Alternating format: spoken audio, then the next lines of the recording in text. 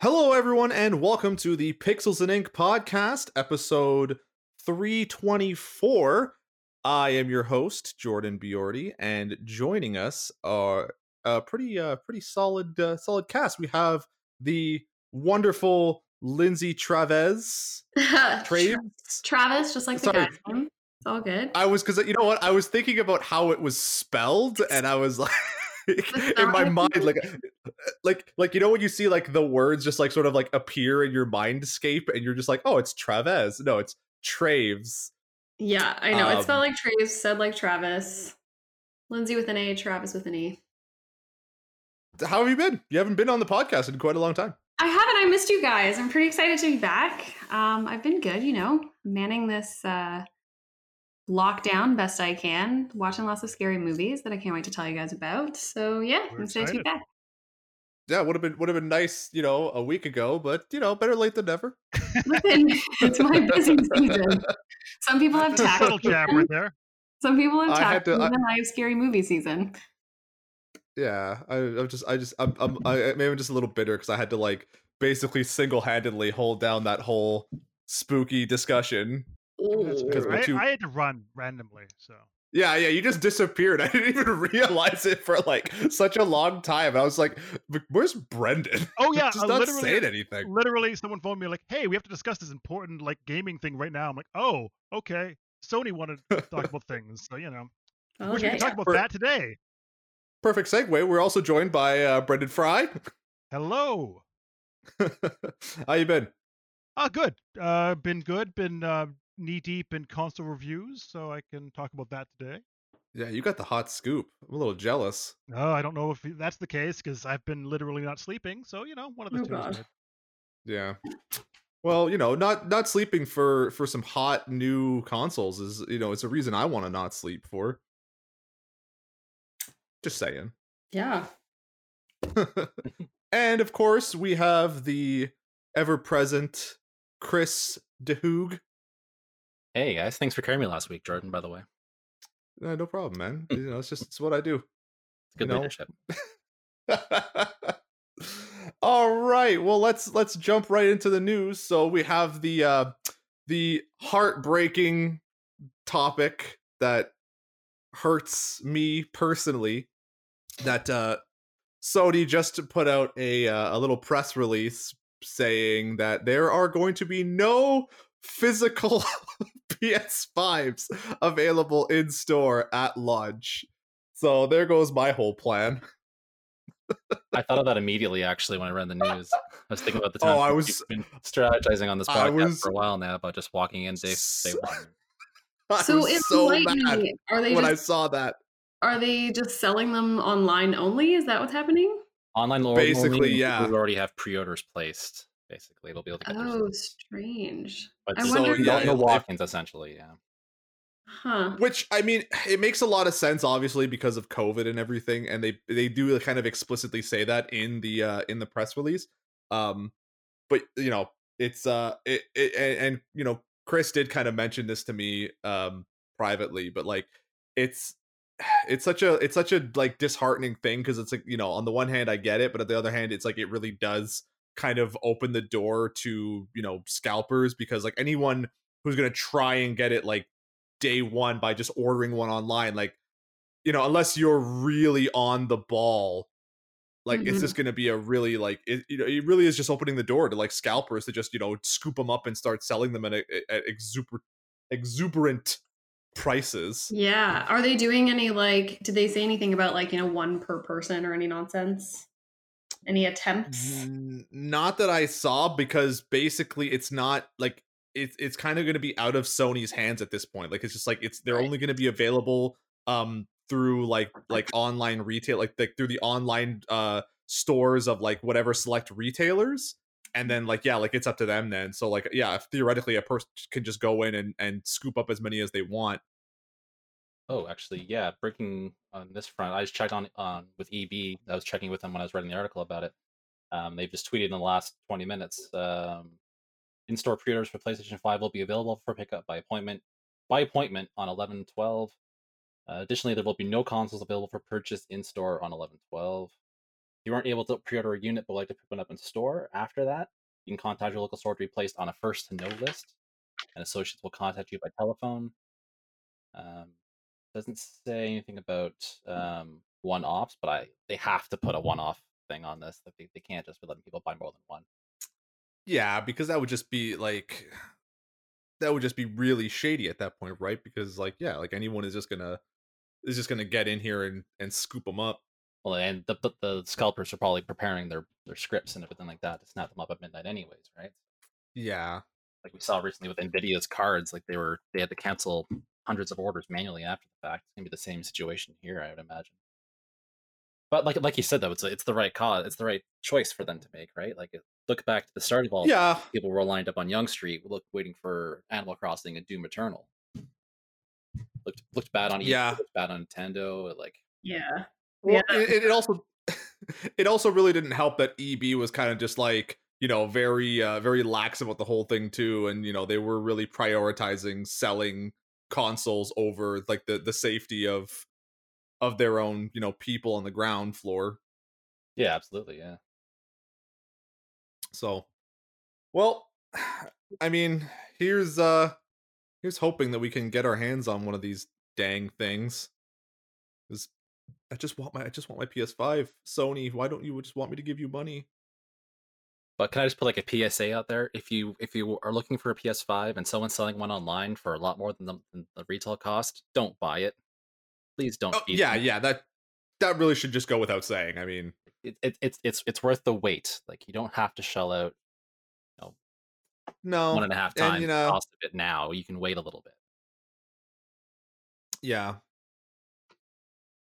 I feel that Brental Floss covered that really well in his song "Console Launch Rock," where he basically reference. It's like for anyone who I guess who wasn't born in like the 70s, it's like, you know, Schoolhouse Rock, you know, how a bill becomes a law and all that stuff.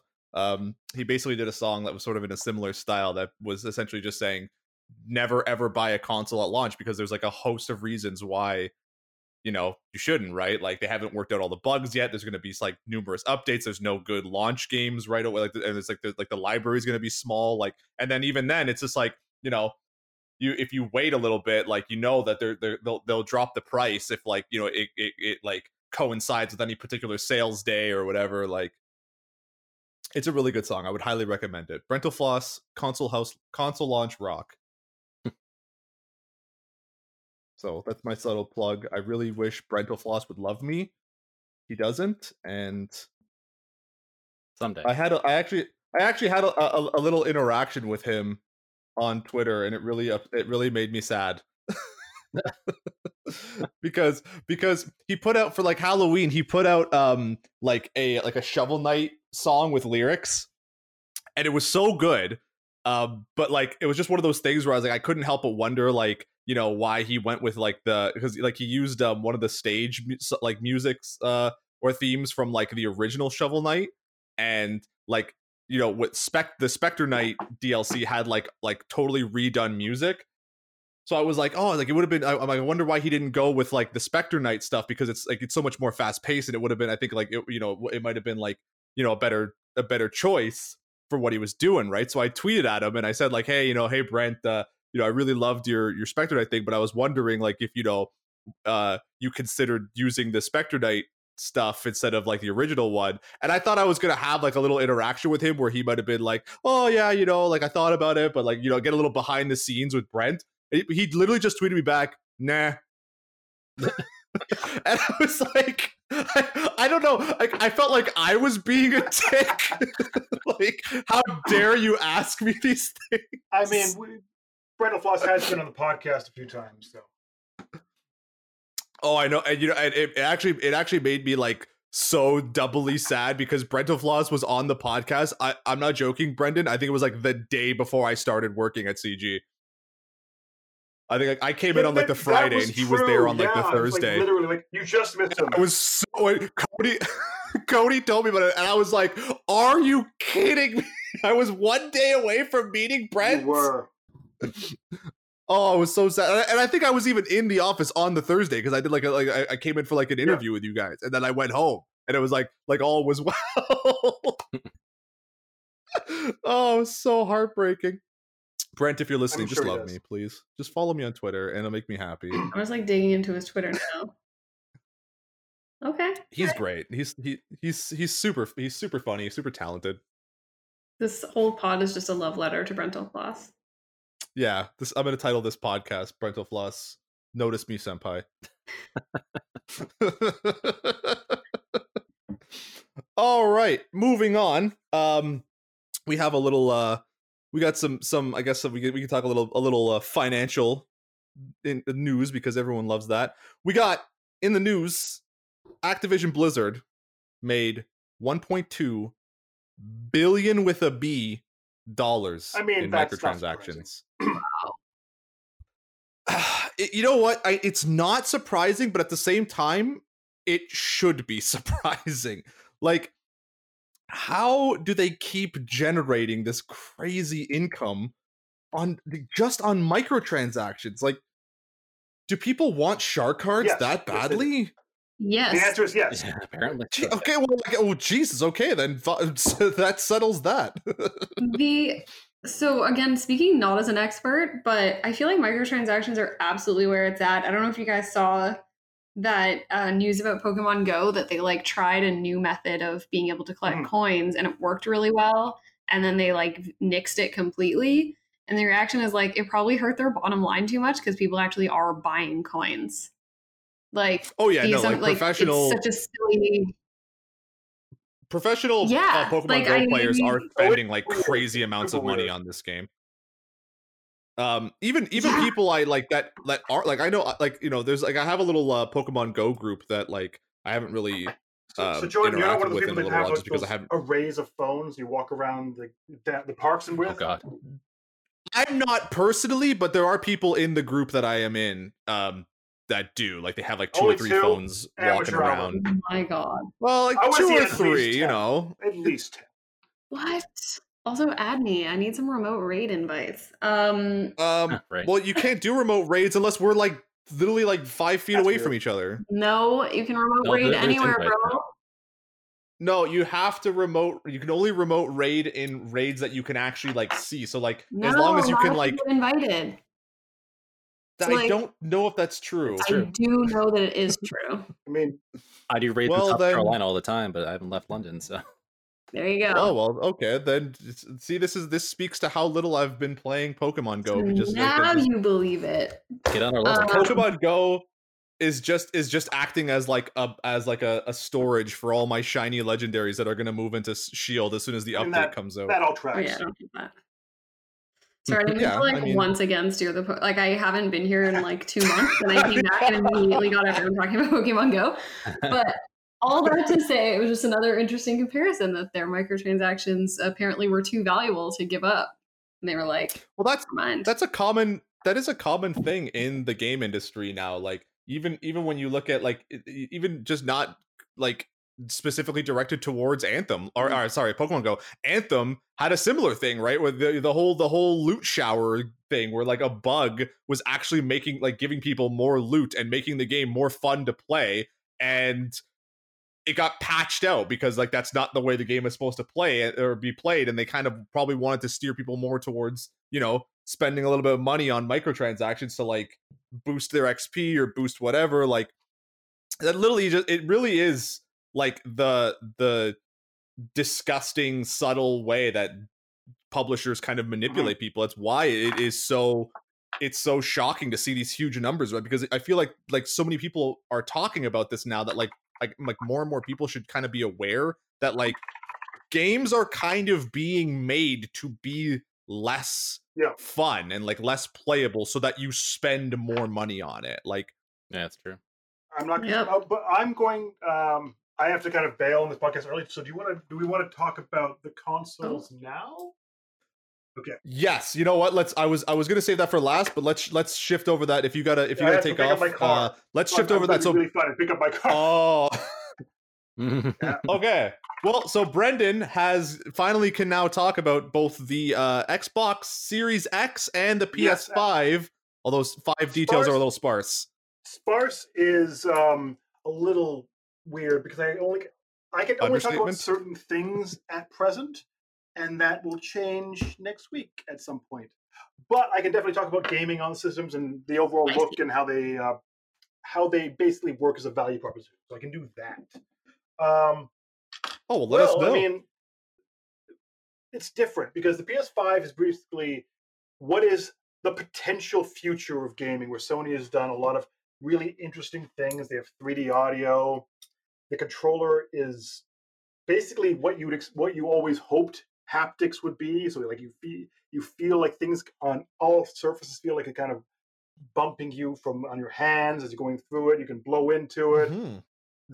The gyroscopics are more precise, and it just overall looks like a device from the future. And the Xbox Series X and Series S, conversely, are more of what if PC gaming was on your TV with all that power that entails. So it's two different approaches to the same problem, I guess. Sony went with more gimmicky, more kind of the Switch-esque, or Switch or like Wii or Wii U type concept, kind of pushing what you can do with gaming. And Xbox really was like, what if we just put all the power physically possible in a box? I feel like that's been Xbox's strategy for a little while now, because even like the Xbox One was kind of just like, hey, we have a super powerful console. What can you do on it? Remains to be seen. But I think for me, and why I thought the Xbox for right now, I mean, I'm gonna wait and see when all said and done. Xbox is probably the better console for just a person that wants to game on their TV. They just want to physically game, and as long as they don't want any of the PlayStation exclusives. And I say this because Xbox has put a lot of work in making sure games that are previous generations, so Xbox 360, Xbox original, Xbox One, and Xbox Series X games all work on this one box. And even beyond that, Xbox One games will look better and load better on the Xbox Series X than they do on the Xbox One. Even the One X, games load faster. It improves visuals. It makes it so if you saw stuttering when you're playing last year's Call of Duty, you won't in this one. And I'm not seeing the compatibility level that I'm seeing on the Xbox with the PS5. Less games work cross-gen. There are less value propositions. There's no Xbox Game Pass really makes it kind of like, hey, here's the latest games and they work on this system. You just go in, install them, you're good to go. Sony doesn't have that level of connection from like soup to nuts on all aspects of how it works. So Xbox has really kind of made it saying, hey, you love gaming, jump in this. If you had any Xbox before this, you get here. As long as you buy the one with the disc version, you can pop a disc in and it'll work. And it's a little bit more complex with the PS5. That being said, the PS5 looks better designed. It has a better controller. Like the Xbox Series X controller looks like an Xbox controller with a few tweaks. The DualShock 5, DualSense, is that what it's called? Yeah, DualSense. DualSense controller feels like what we've always hoped controllers would do. It feels like a thing of the future. It looks pretty. It has great charging. It is wireless battery built in that has great battery life from testing of a week and a half, but good battery life so far. The touchpad finally feels good. It has haptics in the touchpad, so you write on it. It gives you that sense like on your phone when you're typing. It has that same kind of feel. Even the triggers feel more adaptive. It feels more like it works with whatever game you're using. And then you have the headset. You have the 3D headset that Sony does, and the 3D sound profiles make it feel like you jump in with that headset and games feel immersive. So it's a different value proposition, but they're both offering different things, and both are exciting for different reasons. Yeah, I was gonna say too, like, just sort of like to add to what you were saying about the PS5's like visually, because that's it's sort of the one thing like like Xbox really hasn't evolved much in over the years. Like the controller has sort of remained the same. The operating system has sort of remained like the same, and you can see, like, I know we mentioned this on a previous podcast, like how it sort of has this very unified look between all like Microsoft products, but it's very, I almost want to say like technical, whereas like what Sony showed off during that little like the little video event they had where they were showing off the dashboard and everything, like the interface for the PS5, like it just looks so much more like visually inviting, like it's so much more dynamic, there's so much more going on. So like even just I think like that's kind of where their priorities lie, not just in like having probably a lot more exclusives than Microsoft is going to have, but like also like making just so much more like of a like an exciting experience. Like turning on your PS5 is always kind of like an exciting thing where like you're seeing like these very like dynamic backgrounds, and things sort of change depending on what game you have. Even just the whole way, like what they showed off during that little event too, like the way like you can kind of like connect to your games in a much more like meaningful way with like little walkthroughs, and the way you can sort of like post things too. Like it's something that I do really like about, I think about the Switch, is that even on a very basic level, sharing like little videos and little like snapshots is very seamless. It's very just like it really does make like for this much more like connected experience between like other like gamers. Microsoft did take lessons from past generation. There is now a share button on the controller. It's super easy, very similar to the way the PlayStation share button works. You just push it, you're taking a screenshot. I mean, Sony also has that, so it's just more of, they've reached feature parity, and Sony's kind of like, we don't quite have the power, but what if we just go this other direction? And Microsoft's like, what if we just physically stuff as much stuff in this box as we can? And it depends what kind of game you are. Yeah, and I think, yeah, because I was gonna say, I think like it's definitely something that like that is something I think like, again, like going back to Nintendo, like that they sort of like have proven that like you can have a system that maybe might not be the most powerful thing, but if you sort of provide like a very like sort of unique experience for the like gamers, then like people will be like excited to like get that console and play around with it. I mean, I think it's going to be more exciting moving into 2021 and 2022 to see what developers do for these different systems and see how they push the power under the hood.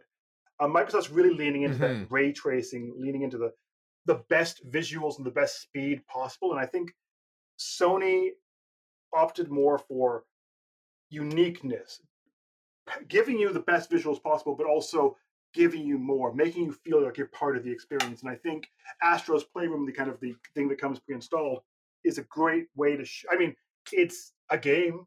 It's neat. It's a tech demo. It's a tech demo. And I think it's a nice tech demo. It's great that it's installed in the system.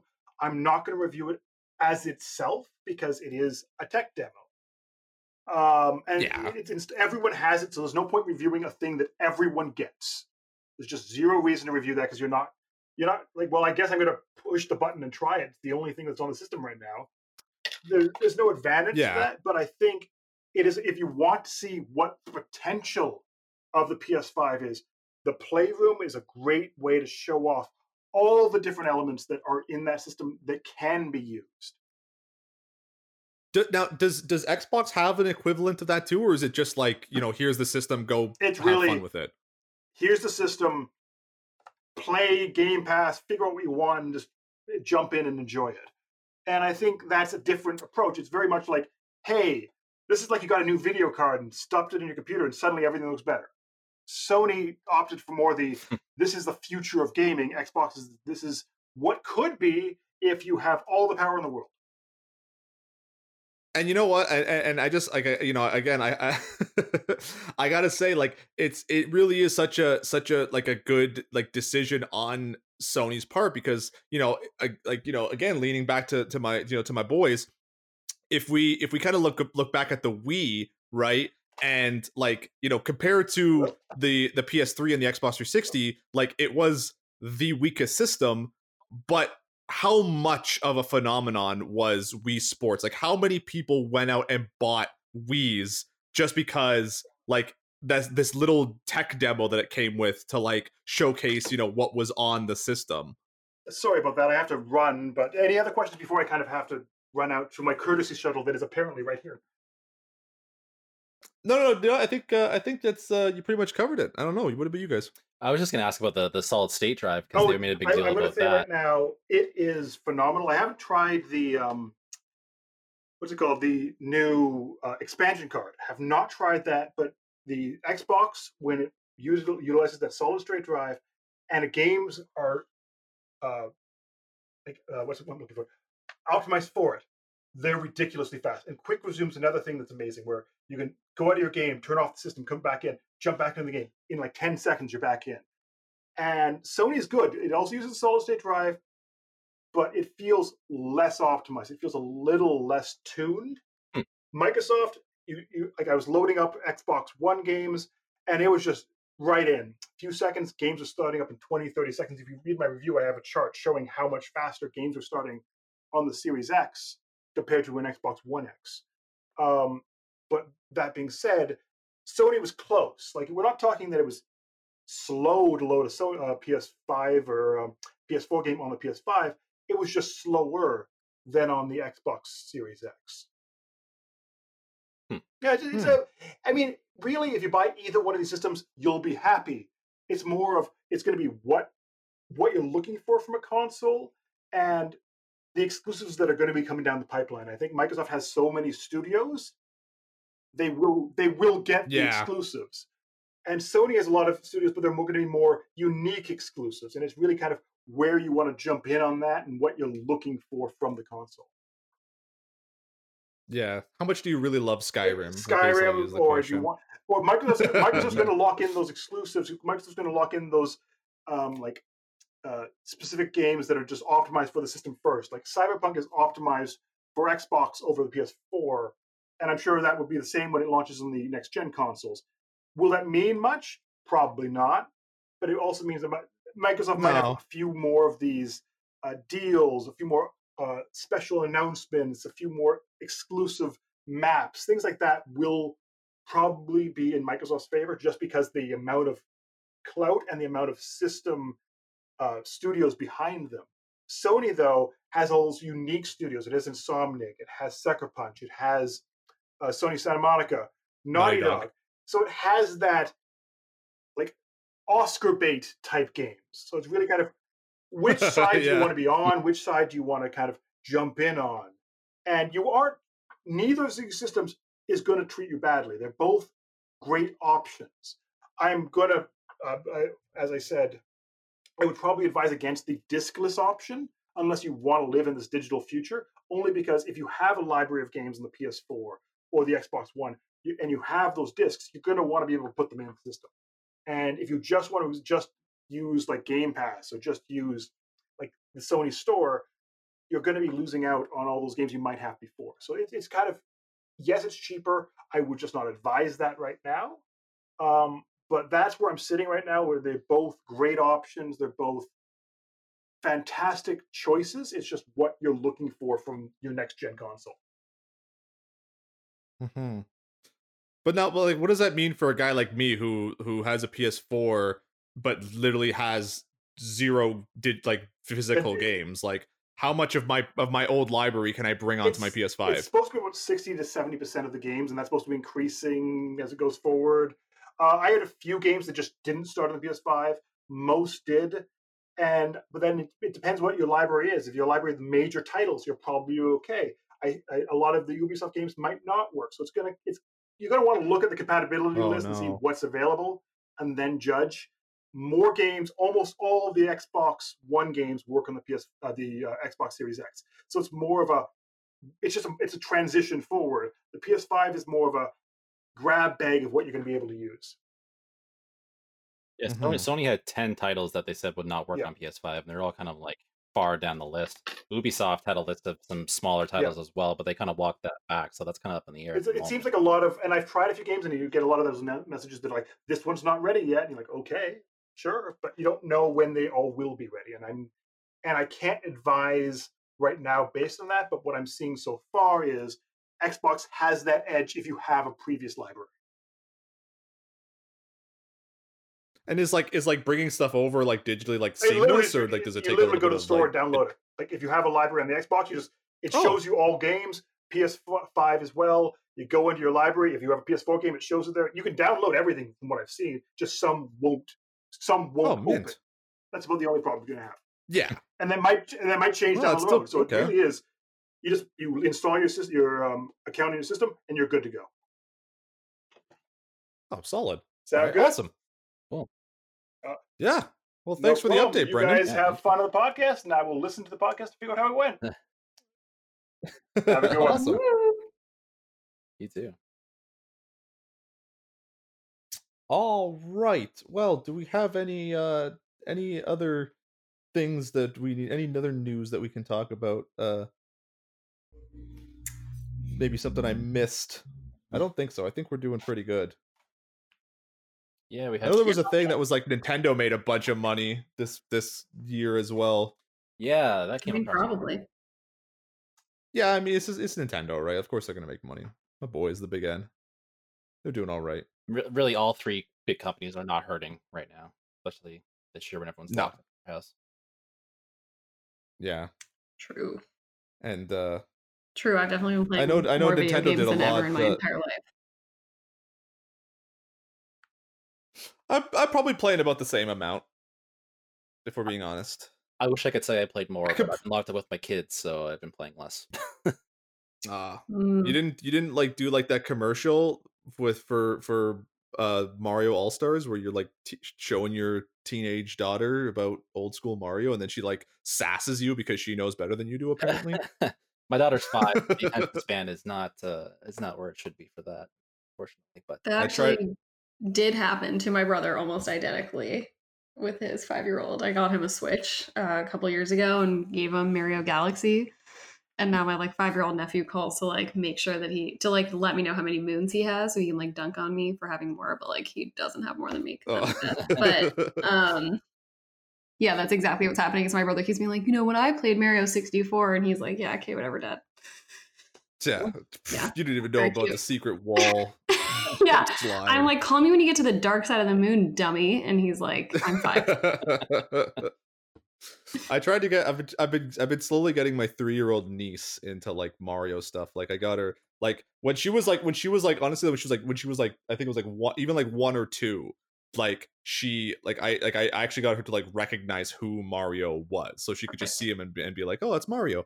But now it's like I got her the Mario Lego set for her birthday this year, and like every now and again, like if she like because she's like a little kid, and little kids are like obsessed with watching like YouTube videos now. Like I'll put on like the intro to like Luigi's Mansion, and now she like she kind of understands who Luigi is now too, and it was actually funny because just to sort of like the little thing we were talking about before the podcast, where for Halloween one of my traditions is watching the Thriller music video, and I showed my niece thinking that it would be fine, and I like actually forgot how genuinely horrifying the like intro to that music video is. So she got like genuinely scared by it. So I put on like just like the intro, like there's like a full playthrough of Luigi's Mansion 3, and she's kind of like she's getting into it. She thinks it's funny and it's silly. But then like later, when she was like getting ready for bed, she was like actually like kind of like getting scared again. Like she was thinking about like the werewolf Michael Jackson and getting like genuinely scared. So like I was kind of like sitting with her, and I said to her, I was like, what are you gonna do if you see a ghost? I'm like, what do you do if you see a ghost? And she's like I'm gonna smack him around a bit, and then I'm gonna suck him up. I'm like, that's right. You get your vacuum and you suck him up. Oh my god, I love that. I literally was, oh my god, I love that. It's so cute. I love that. It's such an interesting thing, right? Because like I remember, and I was talking to my brother about this a little bit. Like it's like one of the things I think that people like don't appreciate, like why Ghostbusters like took off with kids the way it did, because Ghostbusters isn't like a kids movie, right? Like it's a genuinely like made for like so much of the plot centers around like adults dealing with adult things. But it sort of like provides kids with this very like basic idea when you watch it, that like the things that like scare you, like that are like sort of intangible, like ghosts or the boogeyman or whatever, like can actually be like controlled and defeated with like technology and like things that are actually like tangible that you can like build yourself and use them to like handle the things that actually scare you, right? So like Luigi's Mansion does things on an even more like basic level, because at that point Luigi is literally using an actual vacuum. Like any kid who has access to a vacuum can like literally like just like suck up the ghosts and the things that scare them. So like it was super interesting to me that even at 3 years old she could like kind of understand that concept.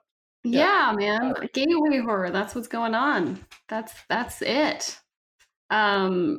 If you guys are curious about gateway horror for kids, actually, a group that I'm working with, they actually recently launched a podcast called the Monster Books Podcast. And it's pretty cool. It's like a very savvy woman who's going through basically books for all different ages of kids to kind of talk about like the themes that are tackled and stuff with like your gateway horror for kids. So obviously me and my friends all want to get all the kids we know into horror. That's all we think about. So yeah, I know I was like trying to get like a Halloween pack ready for my nephews, and I was like, they're pretty young, like they're 2 and 5, 3 and 5, and I'm like, well, I don't want to like scare them, so I'm like, I don't know, like Berenstain Bears, like Halloween, I don't know, but yeah, and I like don't think they have a DVD player because it's 2020, so I'm like, I can't just like buy them Hocus Pocus. I'm working on it. Well, they're relaunching Hocus Pocus, so I mean, you can get there at some point. They are. Yeah. Oh man. Oh, I love Hocus Pocus. It's so cheese, but I love it. It's the best. I won't entertain anyone. That whole like anyway. It's a whole other discussion. You know what I didn't realize because he kind of like fell off, was that the guy who did the voice of Binks the cat. Mm-hmm. He's the same guy who does the voice of Tino in The Weekenders. He does so much like voice acting. And he was a genuine cutie back in the day. I don't know what he looks like now, but yeah, that's Tino, man. Tino Tonatino or Tonatini, whatever his last name was. That's cool. That is cool. I knew that he was a voice actor, but I didn't know he was specifically. Oh yes, I did. What am I talking about? Because he's also the guy from he was in Boy Meets World, and every time I saw him on Boy Meets World, I was like, that guy voices everyone. Anyway. I'm trying to think now, like if there's anything really like genuine like horror stuff that I like saw as a kid. Like I mean, because like when I don't know, like when I was younger, I think the only thing that I really had, like I even like because I've been playing Nintendo since I was but like probably like 4 years old, right? Like I was just when I really got into like Nintendo, like the NES, and I was like could genuinely handle like Mario and stuff like that. And like we had the Friday the 13th video game on the NES. Like I know it's really bad now, or like looking back on it now, it's like it's very easy to look at it and be like, wow, that's a really badly made game. But like it did actually do some decent concepts, because like when you're in the cabins and that creepy music is going, it's got that weird like semi first person perspective, and you're like turning corners and stuff. Like it really is like genuinely kind of unnerving, and especially when you're a kid, like not knowing when Jason was just going to sort of like pop out at you, like that actually like always did like genuinely scare me when I was young. Like I didn't. Go on. Oh no, go ahead. I was just gonna say, I think that games definitely are a really good gateway to horror. Like I think a lot of kids play horror games before they're ready to sit through a scary movie. Well, but like on like basic levels too, because because I was aware of Friday the 13th, right? Like we didn't really watch it too much when I was like a little kid, but as I got a little bit older, I kind of started like looking at stuff like that, and certain things like that did creep me out. I remember even just being slightly like creeped out by even just like the Johnny Depp Sleepy Hollow, like it freaked me out a little bit as a kid. It's weird, man. It's a weird thing, because I was like it's like being scared is such an interesting thing. I know we did talk about this a little bit last week. It's like every kid has to go through it, I think. You know what I mean? It was like a rite of passage. Like you go to your friend's house for a sleepover, and your parents would have been like, "Oh, let's watch a scary movie or something." Like for me, it was like Leprechaun 2 or something. Dating myself. Oh my god. Oh man.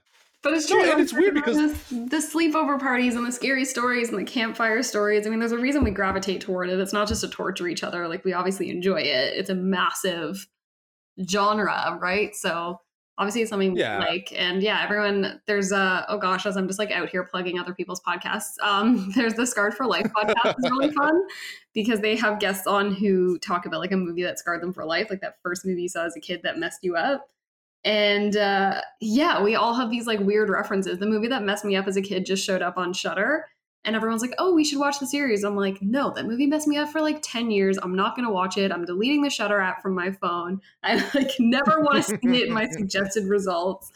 And it's wild. What movie was it? It's so embarrassing. You're going to be like, I've never heard of it. But there's, so, you know, there's like the Amityville horror movies. And then they kind of had this like expanded franchise of these like side movies, sort of. Oh, yeah, kind of. Yeah. So there's this movie called Amityville 1992, It's About Time. And it's probably like not at all scary, but I saw it when I was really little at a sleepover party and it just like absolutely ruined me. And I was like scared of it for like years after. Like I would be at like other sleepovers like 2 years later and be like freaked out and be like, I need to go home because I'm scared of 1992. But the one thing that it does, like, you know how there's certain things that get you in movies that, like, some people would just, like, not find that scary, but that's, like, your thing? Yeah. One thing that always gets me is, like, when you think you're going to get help, but the person who can help you, like, just doesn't know that you need them is, like, a thing that scares me. So, like, for instance, in, like, Oculus, when she, like, calls the cops, but it's, like, not really the cops. It's, like, a trick. Because you're like, oh, my God, your help is right there, but you can't get it kind of thing. So there's this like really quick moment in what is probably a very terrible, not scary movie, but I don't know, I'm never rewatching it. Where the like, I think it's cops come and the person is like trapped inside the house being like tortured by this whole thing.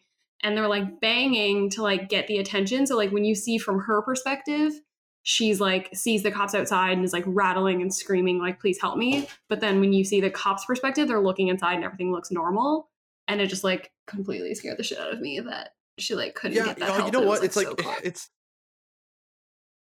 it's interesting. It's so funny that you say that because I was just saying last week too about how like I've always really loved the idea of like things in movies where like things are happening but like the perspective is totally skewed. And I was talking about the Haunting of Hill House and like the Haunting of Bly Manor because like one of the things that the parts about that series, specifically Bly Manor, and I'd love to know if you watched it and what you thought about it. Did, and I'll gladly share what I thought. Yeah.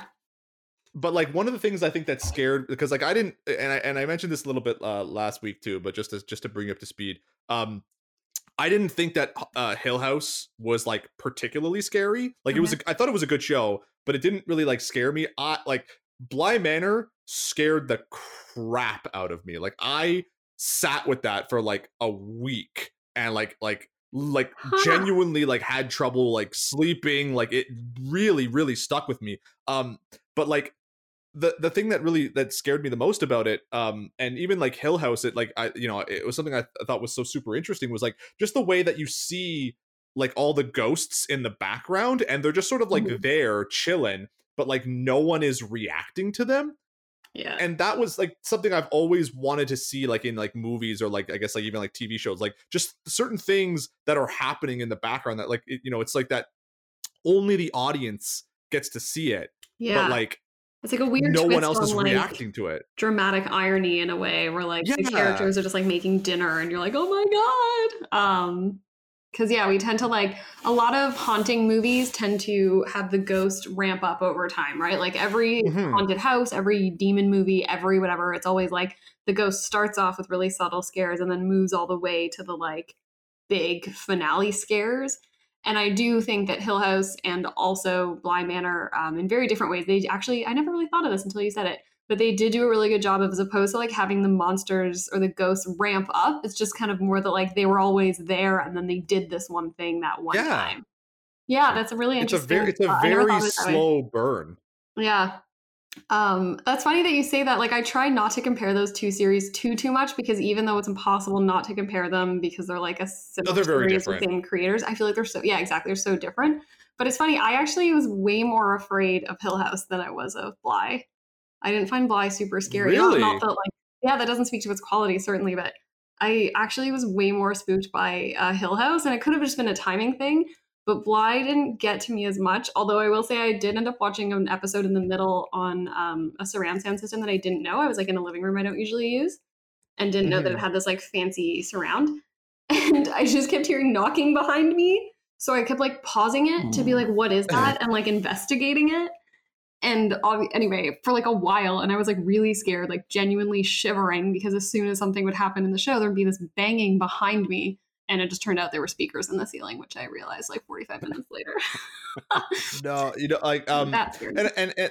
and yeah, I think I might have said this last week too, but like the I think it might have just been like a hype thing, like because like I remember like in the lead up to Hill House, you know, seeing all these articles that were like, oh, like Hill House is like the scariest thing ever made, and people are like fainting and throwing up from how scary it was, and like I just sat there watching it like you know, like when is this gonna get like vomit inducingly scary? Like it was never like, it wasn't like there weren't like moments that did like genuinely like creep me out, but like I was never like, this is so like super scary, like that I'm like genuinely like gonna have a hard time with it. But here, I'll send you an image. I did post this on Twitter. This was the moment where like I actually like recoiled in terror when I saw this. It's episode 2. And it's like I was initially, because like, you know, the way that they set up like just the way it's there in the background. Yeah. Like I genuinely was just like, no, like, because Yeah. like they did such a good job of setting up like the No Face doll, and it's like, you know, when I'm forgetting the name of him now, the little boy, like when he throws it down the chute. Yeah, when Miles, when he throws it down the chute, and then Danny goes into the basement, like already I'm like, no, like this is bad times, like this is bad city. And she finds it and it's standing upright. I was already like really put on edge, but then like immediately after that you see it, and it's not even like it really looks like Viola, or that it like follows the sort of established rules that they set up about like what she does later on. Like it literally just looks like a giant version of the doll standing in the background, and I was like, no, like that whole bit was scary. Like I feel like that was so, it's funny because like Flanagan's films and Flanagan's shows are pretty different, except for maybe like Dr. Sleep is more showy, but he has certain scares that don't, from what I guess I've seen, I feel like the scares that he uses in his movies are really different than the scares that he's used in the Haunting series.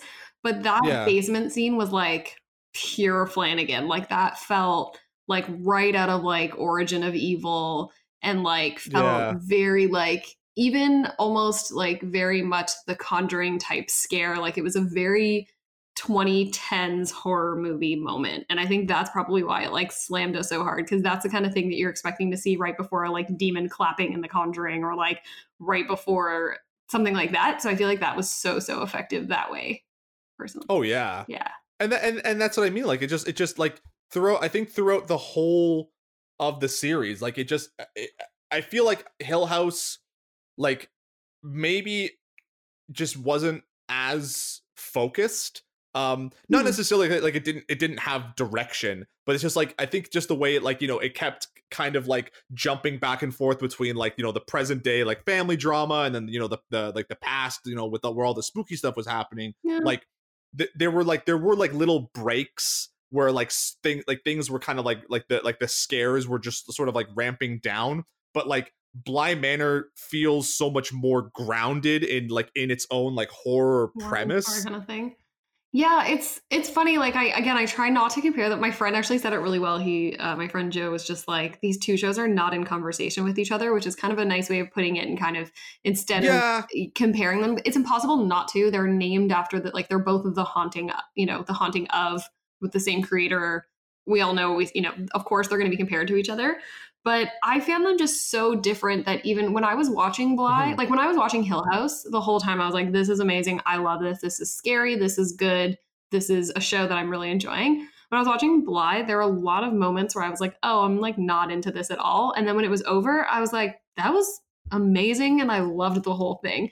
And it took me like a long time. I don't know. I think this actually probably ruined it a bit for me. I don't know if anyone saw a movie called The Turning, which came out earlier this year or late last year. No. So it's based on the same story that Bly Manor is based on. And it's got a very similar aesthetic. I actually reviewed it for CG Mag, I believe. So if you guys want to look up The Turning on the website, you can see more of my thoughts on it. But it's got a really similar aesthetic, and it is adapting the same story. It came out the same year, if not late the year before. And it actually takes the more ambiguous route that the movie's a little bit more direct, or sorry, the show's a little bit more direct to what's real and what's not real, versus the movie's a little bit more abstract, kind of like the book. Anyway, all that to say, it's a very similar adaptation, despite also being very different. And I think that really killed a lot of the suspense for me for the first few episodes, because I already knew what was going on with Miles. I already knew what was and it's so similar that I was like, oh, this show is taking 4 hours to tell me something that I learned in 40 minutes recently. Yeah, and I think that is fair too, because I had my assumptions. I knew people who like blew through the series like in a day, right? Yeah, and like were kind of like not necessarily telling me what was going on, but kind of like guiding me, because I was like, oh, it's gonna be that they're like possessed by their parents, like that's gonna be the big twist, right? Like you kind of knew something was going on, but when people were just like, no, keep trying, like that's not, it's close, but. And I don't know. I know a lot of people who were very disappointed by it, or like didn't like it, and I was just like sitting there like I couldn't see why. Like and right. It interestingly that you sort of that you mentioned The Turning, because like it's interesting to me that like that it was sort of like it did have like other things that were more like directly tied to its like source material. Because when I was watching it, I think the thing that I was sort of like comparing it to, or not even comparing it to, but like it was in the back of my mind, because it was like I was seeing like semi similarities, was Crimson Peaks. Yeah, the whole gothic house thing. And like just so even like just that like tragic, horror love story. Yeah. I don't know. And so like looking at, that was sort of like what was kind of keeping me into it, because I was like, I really loved Crimson Peaks too. Yeah, and it's cool. Like I didn't even know this until after, so I hadn't read the book first. And episode, I don't want to spoil everything, but the penultimate episode, we'll call it. I was like, this has to be adapted from a book, because there's just like no way that it would otherwise fit into this story. And thought it was from the novel, but it's actually from a different short story. So actually, even though the major I guess I don't want to say the major arc, but the most of the show is based on the turn of the screw, they actually are adapting short stories by the same author throughout. So there's actually a few other stories mixed in there, which is pretty cool, which I think was really, really strong. I think the other stories were adapted into the major story really, really well. And that definitely sets it apart from The Turning and adds a lot more. Obviously it's the show, so you need a little bit more meat. But yeah, initially I was kind of like, this is just The Turning again and longer. Why is it taking so long? But then looking back, I'm like, you only think that because you just watched The Turning. Like the Miles reveal is very good and scary, but it was only because I already knew it that it didn't do anything for me. So I don't know, but I did really like it, and I had fun with it. Well, Lindsay, I know you have a lot more like horror stuff. I don't know how we got wrapped up in talking about Bly again. Classic. This is why you should have been here last week. I'm sorry. I know, like I said, other people have like tax season and year end. I'm like, it's spooky season. I'm very busy. I was busy watching all of the movies that I'm now going to tell you about. How about that? I'll make it worth your while. Awesome. Yeah, so for those in and out of the know, October is obviously always a really big time. Actually, it kind of starts around end of August is when a lot of genre festivals happen, both in Canada, the US, and a few abroad. And with things being remote, I actually was able to access a lot more festivals than usual. So I had a very busy and very fun September and October. And I want to chat with you guys about some of my favorite movies that came out of this time and where you can watch them. Because I know that we're all stuck at home, and I'm not going to tell you what to do, but definitely don't go to theaters, but that's not up to me to tell you. But some cool ones that you can watch that I want to chat with you about. 12-Hour Shift is a zany, bizarre movie that you should all check out. It was written and directed by Brea Grant, who is all over the festival circuit this year. She's also around in The Stylist, and she's another movie called Lucky that we'll chat about in a second. So it's really, really fun. David Arquette's in it. So you recognize him. It's literally this movie that like it takes place over an overnight shift for a nurse at a hospital who steals organs to sell on the black market. So she kills patients to steal their organs. And her idiot cousin, who I think I described as the dumbass Harley Quinn, is her runner, is her like gopher, and she basically loses a kidney on her way. So they have to replace this kidney so that their boss, who is Mick Foley. Yeah. I was like, I'm thinking of Matt Foley, motivational speaker. Am I saying it wrong?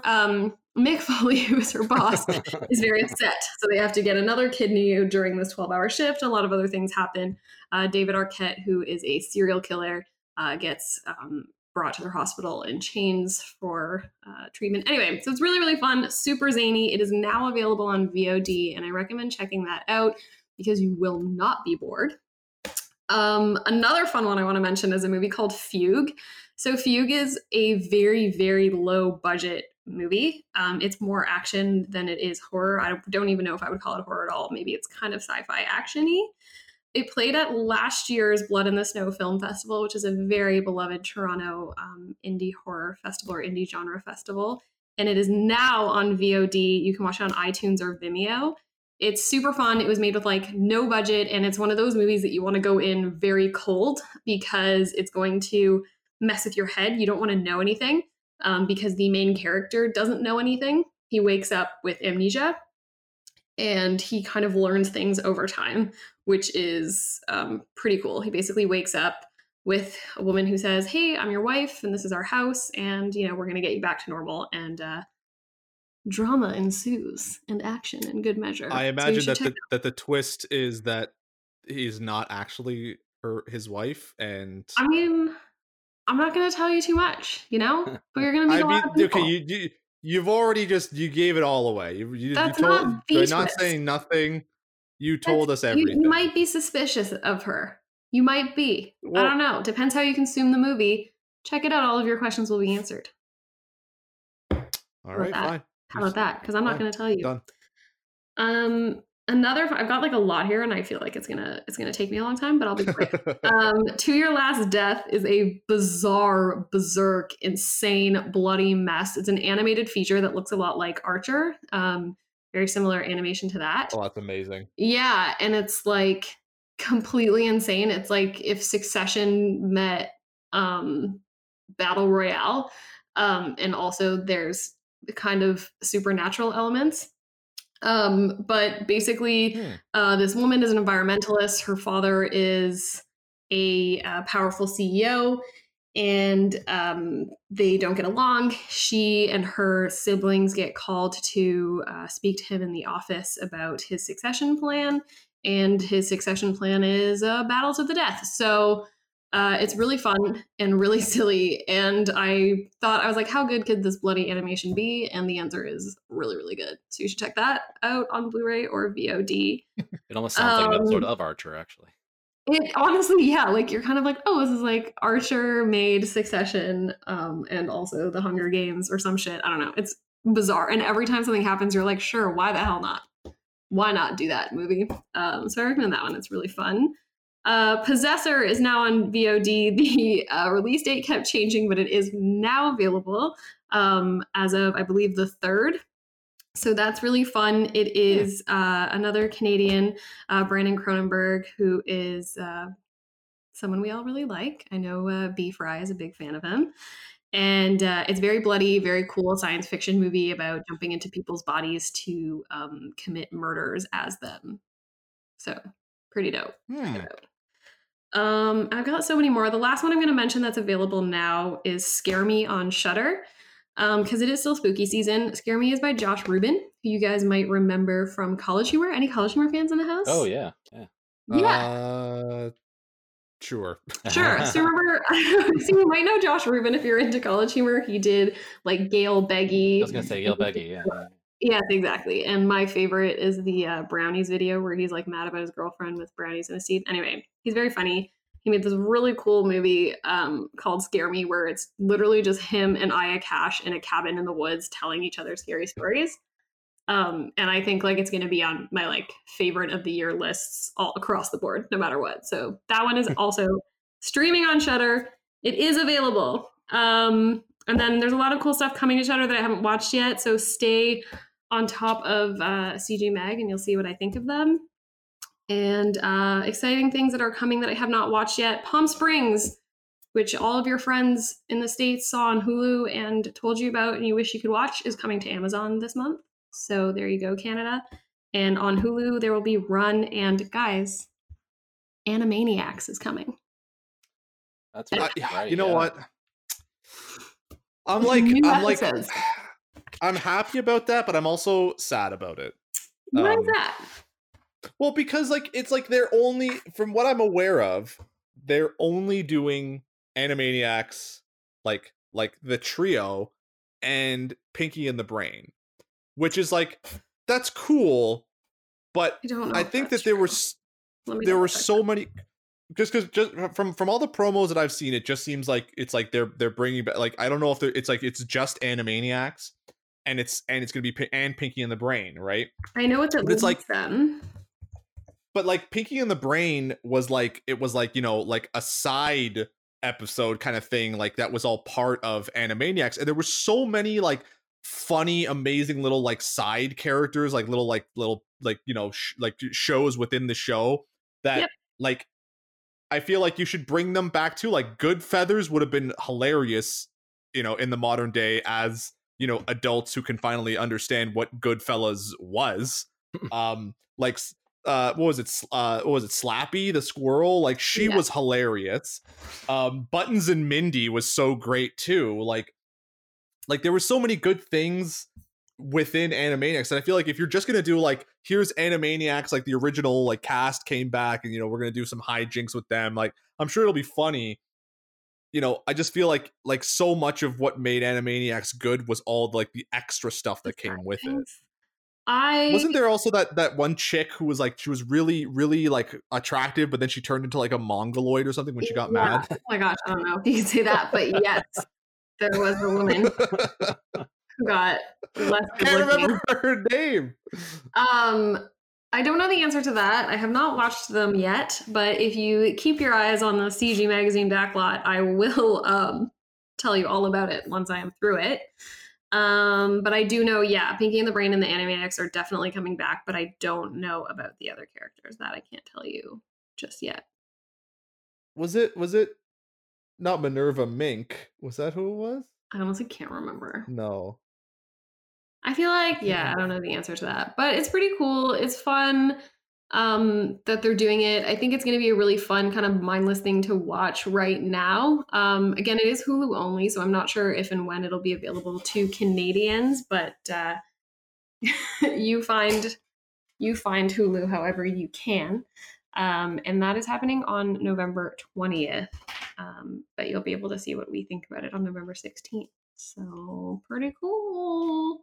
I don't know, lots of cool stuff coming in November, guys. I don't think you're going to be bored. I think that whole thought that we were like, oh, there's going to be no new movies because no one's producing anything. If anything, that's just allowed really cool indie things to shine.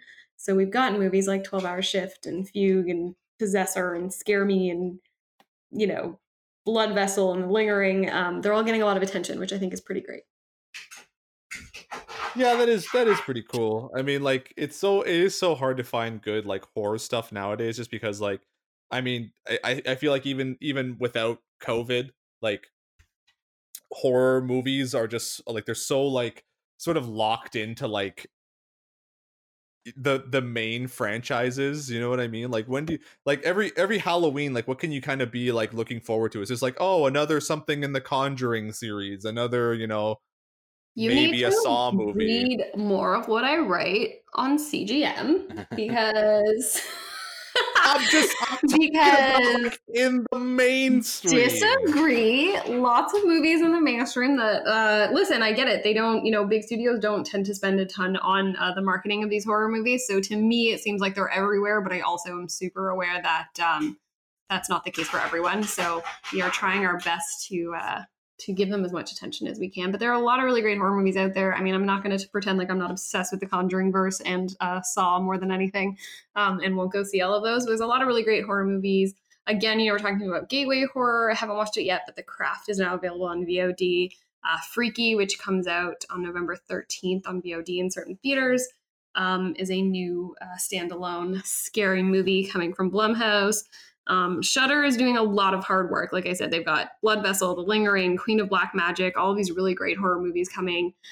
Shudder is really good about getting international horror. So they're taking things out of Indonesia and from Ireland and some really cool places. So that's really fun. But yeah, as far, obviously right now, we're not seeing a lot of stuff. The studio releases have been pretty eaten up by Blumhouse. And we got a lot of, things like, anyway, I won't name names, but a lot of movies that didn't do super, super well, but there are a lot of great horror movies and I'm happy to talk about them anytime. Well, I don't deny it. I'm just saying it seems like you never really see about it really, or see anything like you never see it like it's never advertised really. You know what I mean? Like, actually, The Verge published a really good article. I haven't read it all the way through, but The Verge published an interview with Jason Blum and also Craig Engler from Shudder yesterday, I want to say, where they kind of talked about how a lot of the larger studios kind of ignored horror, but with everyone being at home and the rise of certain streaming services, it's really changed how we talk about horror and what's available. But as far as like major ones, I mean, Underwater, this has been a really long year, but Underwater, which was the huge major studio release, was January of this year. We already talked about The Turning, but we had The Invisible Man this year, which was huge. We have A Quiet Place coming up, which is going to be a big one. Candyman, I believe, was pushed until January. Oh, yeah. Candyman is going to be a big one. So, there's still lots of pretty cool ones. Yeah. I mean, I will say that the rebooted Saw thing looks pretty interesting.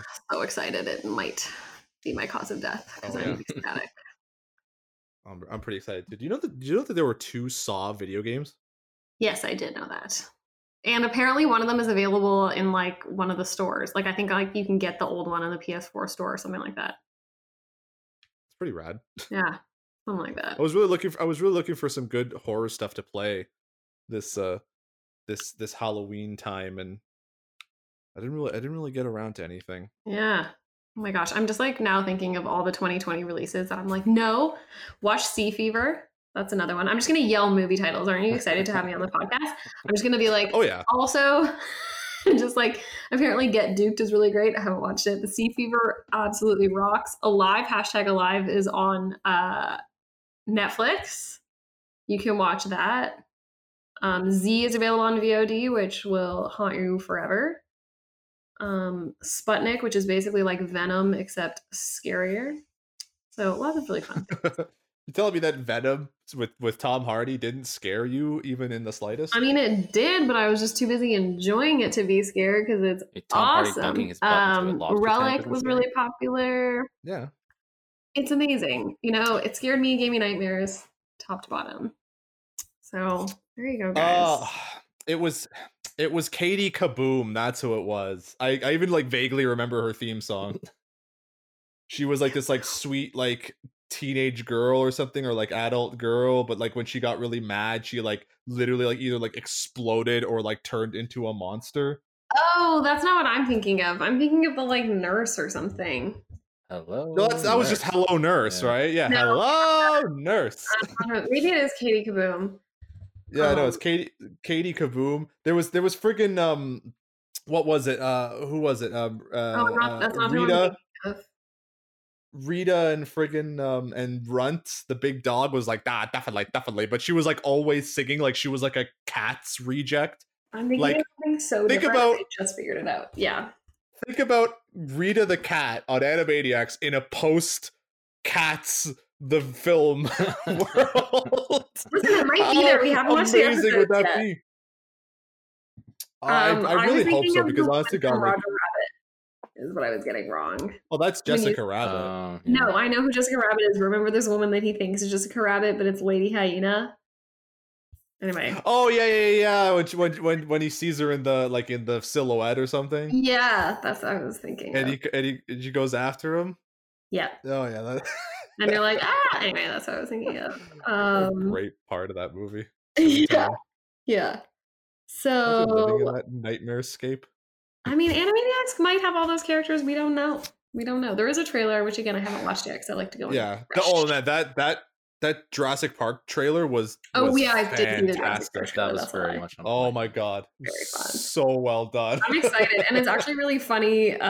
So where it's being sent out, like the Hulu stuff has been Hulu brought in a lot of new people to their list because of the horror festivals this year, because they're doing a lot of promotion for Run, which I will also be watching very soon, and a few other horror movies. So as a result, a lot of horror writers have ended up on their lists, and so there were like all of these people that are like 24/7 horror are now watching Animaniacs, which is just so exciting. I'm really excited about that because it's very much it's a typical wheelhouse. It's been such an interesting year of like weird 90s reboots. Like even like was it like mid, was it last year or did it come out this year? Was like they did the Rocko's Modern Life movie on Netflix. Oh, I never did watch I did that. not know that happened until they made a movie on Netflix. I didn't know that at all. Yeah, I remember seeing it advertised like quite a bit, and you know what? I know I'm such a hypocrite because I haven't actually got around to watching it either. But because it's just one of those things where I saw it and I was like, oh my god, that's here, right? But I just I put it on my I'll watch it some other time list. That's a Netflix movie. Oh, by the way, I'm back. I forget. Hi. Oh, hey. That was a Netflix movie. Yeah. Rocko movie, Netflix. No, it's okay. I'm just getting something. I did not know that existed. But Brendan, all you missed was me yelling movie titles at everyone. That's what I come from. Oh yeah, it was called. Well, yeah. It was called Static Cling, and it was like sort of like similar ideas too. It's like, part of the joke was like, oh, we've been away for like 15 years. What did we miss? And it's like everything like, Rocko like reacting to like the modern world went now. Some progressive directions with that movie. I think that was I was aware of that.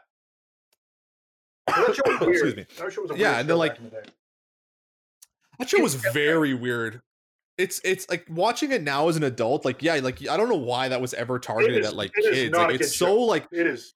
Yeah, it was white kids. It was like Ren and Stimpy. It like was never really for kids. No, it's not even like in the way Ren and Stimpy is like very tongue in cheek, very slapstick, so that kids can kind of enjoy it. Like Rocko's Modern Life is like super dry. Like it's almost like watching like a TV show made by like Woody Allen. Less rapey, but yes. Well, yeah. Less actually, Woody Allen involved in any way besides, I directed. Yeah, no, it's super weird. And now what was I seeing recently too? Ren and Stimpy's Ren and Stimpy's coming back. Beavis and Butthead are coming back for some reason. Because they already came back a few years ago. They're doing another season? Yeah, no, apparently they're trying again. Last time. I know I think I read also that Phil Lord and Clone High. Yes, Clone High. Yeah, they're bringing back Clone High too. Clone High, is that true? Yes. Don't believe me. No, they teased it. That, I don't know if anyone noticed it. But they actually sort of like teased it into the Spider-Verse, because in one of like the shots of like the alternate universe, there's actually like a big poster in like Times Square for Clone College, and it shows like older Abe and older JFK like beside each other. Oh my god, dude, Clone High is like my entire life. Oh my god, I loved Clone High. It was solid. So much. Oh my god. Wow. Okay. God. It's such a weird time for like bringing back stuff. Wow, shit. More Clone High. I just I did the hand gesture thing. I just hope that means that like Clone High will be available on streaming now. Is it not? Oh my god. I don't think so. I don't think there's anywhere you can watch the DVDs, but I thought it was available on streaming as well. I definitely have the DVDs. I have them like saved on my hard drive on my like old tower computer in my high school, like my childhood bedroom. The DVD is annoying though because you can't skip the intros for the advertisements for undergrads and other like shows. That's a fine show. No, if there's one show that doesn't need to come back, it's Undergrads. Undergrads didn't hold up. Undergrads, yeah, it really did. It's weirdly sexist today. It's so sexist. It's always been like a love letter to like the worst bros from your undergrad. Like, it'd be the insult. Yeah, I was gonna say yeah. It was sexist even for its time. Totally. like it's always been so like gross. The story of the like dude who's in love with a girl and all the sexist nasty bullshit. It's like it is, yeah, without a doubt. But at the same time, it is so much an accurate portrayal of Ontario undergrad. That is true. Yeah. That is very true. Yeah. Like when you're watching it and they're like, are you guys gonna go to like the the res social, and everyone's like no, and there's like there's gonna be free cheese there, and we're like fuck yeah, I'll do that for sure.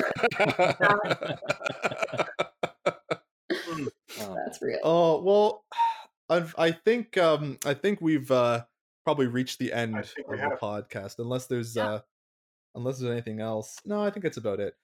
So thanks once again for listening. If you want to read about any of the things that we talked about today, you can check out our news stories and Lindsay's reviews and Brendan's reviews on the cgmagonline.com. If you want to check out this podcast, you can find it on if you're already listening to it, then you found it, so good for you. But if you maybe want to like tell your friends about it, you can find it on Google Podcasts and Apple Podcasts and Spotify and all the fun places where podcasts are listened to. If you want to hear anything more from me or see anything more from me, you can check out some of the things I put up on CG. Occasionally. I've been fell off the wagon for a while. I gotta find some stuff to write about. I have been editing a lot, but you can find. Sorry. Yeah, I know. Come on. I don't want to toot my own horns here, but let's just say we got a position change. You could just say so, Jordan. That's a thing people can know. It's not like a secret. Yeah, there's no embargo on your announcement. Have I not mentioned it? Yeah, I guess. I'm managing editor now, baby. Hey. I own all of you except for Brendan. He owns me still. You're not my boss. Well, okay, that's fair. But you can find me on Twitter at NinjaJordan_. You can also find me on YouTube at Ninja Reviews. Just search Ninja Reviews, filter to channels so that'll come up, because I don't post enough stuff. I don't have enough stuff posted, and I'm not big enough that I'll actually show up when you search Ninja Reviews. But I am there for sure. I'm at 65 subscribers now, baby. So y'all be jealous. For a guy who has like no subscribers, who started like a year ago, it's not terrible. It's steady growth. Once I hit 100, I can actually change my URL to like be specifically say like youtube.com/ Ninja Reviews. So it has to. Yeah, it's 100. It's so weird that it like YouTube has so many rules. I hate it.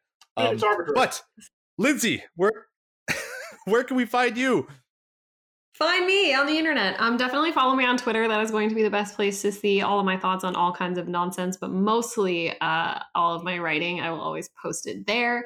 It is at Smash Travis, just like from the beginning. Smash SMASHTREVES. And I'll post a lot of my reviews and editorials and thoughts about life and things that I like. I don't know. Anyway, follow me there. That is the best place. Awesome. Chris, where can we find you? You can find me and at me some Clone High quotes at Hoogathy. That's HOOGATHY. And I'm also on Twitch at Guild2Taps. If you're catching this podcast when it's hot off the press, I'm doing Extra Life this weekend from Friday to Saturday. 24-hour video game marathon for Children's Hospitals. So if you are listening. Oh, sweet. Yeah, so if you're listening, check that out. Amazing. We will. Cool. Awesome. And Brendan, where can we find you? Fry26 on literally everything because I made that account and I was lazy and never changed it since. So. You were the 26th beef fry on the internet. B is 2, 6 is F. Oh. Yo, speaking of which, I now have a matching Instagram. It's not easy to finagle, but I do have a matching Instagram if you want to see pictures of the exact same thing that I already posted on Twitter. But some people do, so there you go. It's not just photo. It's not just screenshots of my tweets. That's a nightmare. It's not that is some people's Instagram. Yeah, it's a nightmare. Yeah, it's not healthy. But that's political Instagram is that. Here's a tweet. Cool. Here's the thing I tweeted. You could have followed me on Twitter, but you followed me. Here's a picture of my tweet and my cat. I don't know. The tweet is the cat. That is the weird. Yeah, that's a weird. It's meta. That's not going good. I installed a formatting app and everything. So you're good at that. I've looked at your Instagram. You're on the ball. I'm like pretty bad at it, and that took me so long. And I'm like really trying because a lot of you have like quotes and stuff. This is great. Yeah, well, so a lot of I don't know that this is great. You know, here you go, podcast listeners, you'll love this. But PR always asks me for my Instagram, not my Twitter, and I'm like, my Instagram is like my nephew's. You don't want that for your website. Yeah, yeah, it's like me and my dad at the hockey game. Like, you're not interested in that. I mean, someone might be.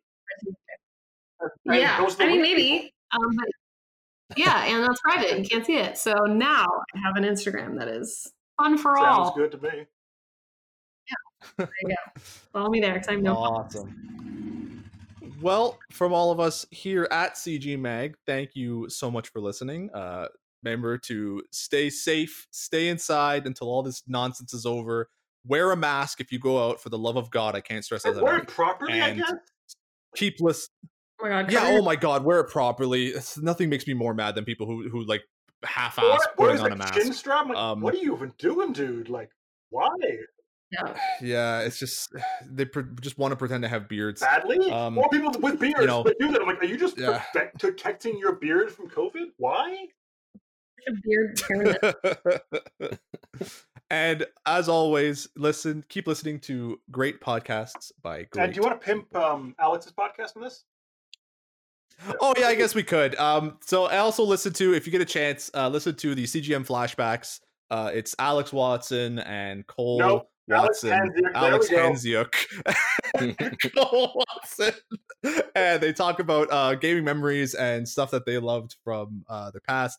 It's a great podcast. You should definitely listen to it. But listen to this first. I mean, they would have to because they are physically listening to this now, but that's allowed. Yeah. We have